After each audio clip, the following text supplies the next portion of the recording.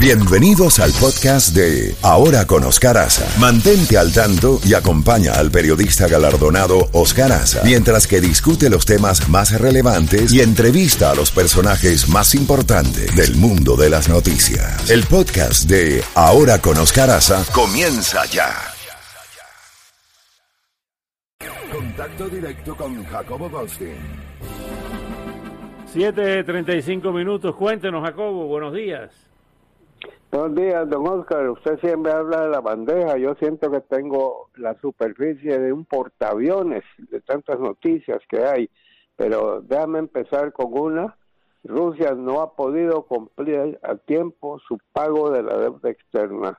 En otras palabras, las sanciones económicas que le ha impuesto Estados Unidos, los países de la OTAN y otros países, hasta Japón creo que está metido, que le han puesto toda una serie de condiciones económicas, y el rublo se ha venido a pique. Hay una recesión en estos momentos en Rusia, no puede pagar a tiempo la deuda externa y eso pues va a crear más problemas todavía para Rusia, que va a tratar de vengarse con los propósitos que está llevando a cabo en Ucrania.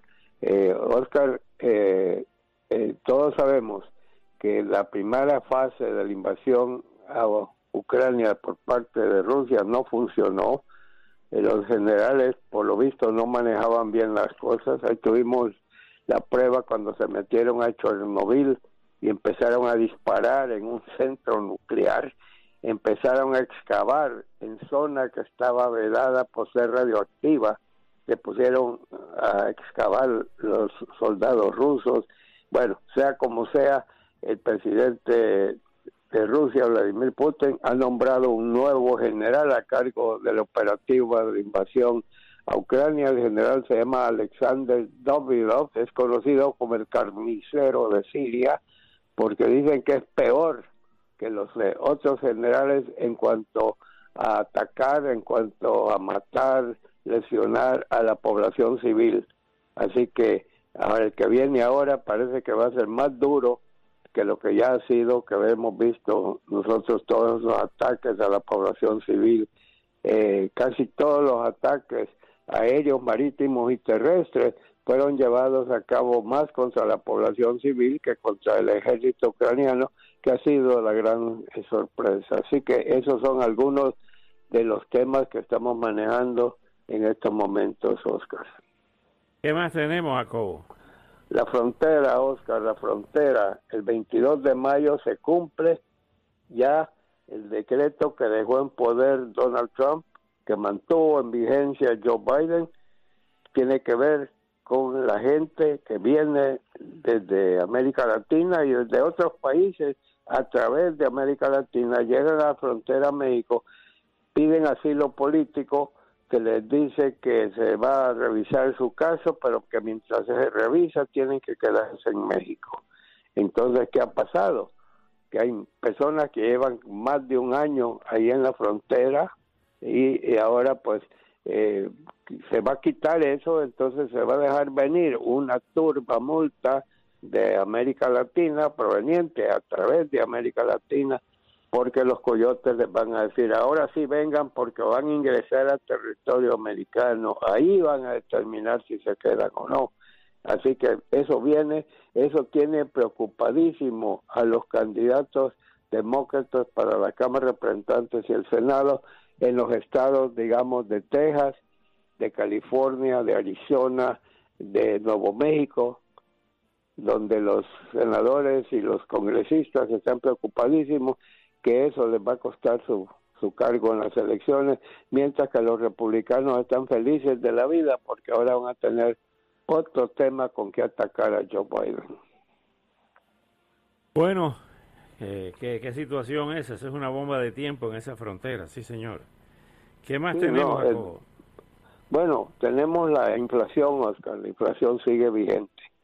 No va a tomar mucho tiempo bajar esa inflación. Y por supuesto que el precio de la gasolina, con toda una serie de pasos que se están tomando, por lo menos no está subiendo y está bajando un poco, pero todavía sigue muy alta. Y ese también es otro dolor de cabeza para la Casa Blanca, porque ahí sí le estás tocando el estómago a todo mundo, no hay una persona que no esté lamentando el alto precio de la gasolina y el alto precio de la canasta familiar, de todo lo que tiene que ver con servicios, con medicinas, con visitas médicas, con todo lo que te puedes imaginar.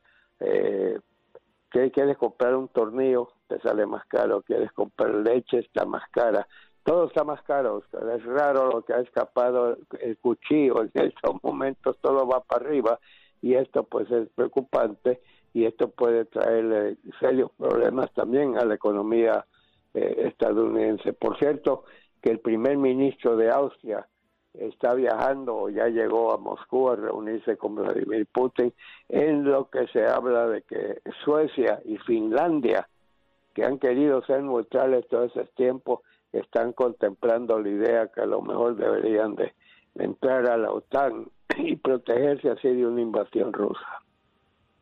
Qué cosa, Jacobo. Bueno, en los deportes, ya ¿qué está pasando con la semana pasada fue la selección de Qatar, y también tenemos en el baloncesto a los Heat que no se sabe todavía, el viernes se va a saber con quién van a jugar, quién quede en octavo lugar, porque ellos quedan en primer lugar y juega el 1 y el 8, el 2 y el 7, el 3 y el 6, el 4 y el 5. Esos son los que van a la primera ronda de los playoffs. Y el 4-4, el 4-4. Pero déjame decirte que la verdad que la temporada de baloncesto ha sido sorpresiva, la forma en que el equipo de Los Angeles Lakers, no clasificaron, eso no se había visto en años, ¿no? Sí, señor. Y bueno, le deseamos mucha suerte al equipo de Miami, definitivamente. También quiero decirte que ya hablemos un poco del torneo que se llevó a cabo en Augusta, Georgia, ¿no? El torneo Masters de golf, que es el más famoso del mundo, donde llegó nada menos que Tiger Woods, que hace 14 meses quedó destrozado el coche. Yo no sé cómo se salvó, pero tuvo una serie de operaciones, prácticamente tiene el cuerpo remendado, y nos dio la sorpresa de que iba a jugar en el Masters, que él había ganado ya 5 veces. Resulta ser que el primer día empezó bien, terminó un poco flojo, pero quedó bien. Segundo día igual, y clasificó para seguir a la ronda final. Pero el tercer día, como dicen, perdió la brújula, su putter, que el que le pega chiquito ahí para tratar de anotar, andaba por la luna, no daba una con pie, y terminó con un 78, que es altísimo, el más alto de él en toda su carrera. Y el día final, pues algo parecido, pero el pueblo lo aplaudió enormemente. Él ha sido un as, no solo como jugador, sino que lo que él le hizo al golf, cómo lo hizo más popular que nunca. Cuando él jugaba se llenaba el área de personas que iban a verlo personalmente. Los números de la televisión se duplicaban o triplicaban cuando él participaba. Gracias a él los premios fueron mayores tanto para los hombres como las mujeres, o sea, todo un ícono, y la gente le agradeció eso. Pero sí, es triste ver a alguien que fue tan brillante. Su carrera se vino abajo, Oscar, desde que tuvo líos con su esposa, ¿te acuerdas? El famoso incidente ese que hubo, desde entonces nunca fue el mismo, pero ahí está, y la gente lo sigue queriendo, y ojalá así sea. Y mientras tanto también el pueblo americano, solo para cerrar, está donando fuertes cantidades de dinero para ser enviadas a Ucrania, para medicinas, para alimentos, para frazadas, para todo, porque 4,5 millones de personas se han visto obligadas a salir del país para evitar lo que está sucediendo con los ataques contra ellos y contra la población civil. Así que es verdad que tenemos un mundo verdaderamente preocupante y revuelto. Preocupante y revuelto, así es, Jacobo. Bueno, si ya no tiene más nada, Jacobo, gatillo time, y mañana le seguimos. ¿Qué le parece? Te puedo garantizar que en la próxima hora van a haber 5 otros titulares, porque eso está moviéndose y moviéndose. Cómo no, un saludo especial a todos nuestros queridos oyentes, Oscar, y muy buenos días. Muy buenos días, sí señor.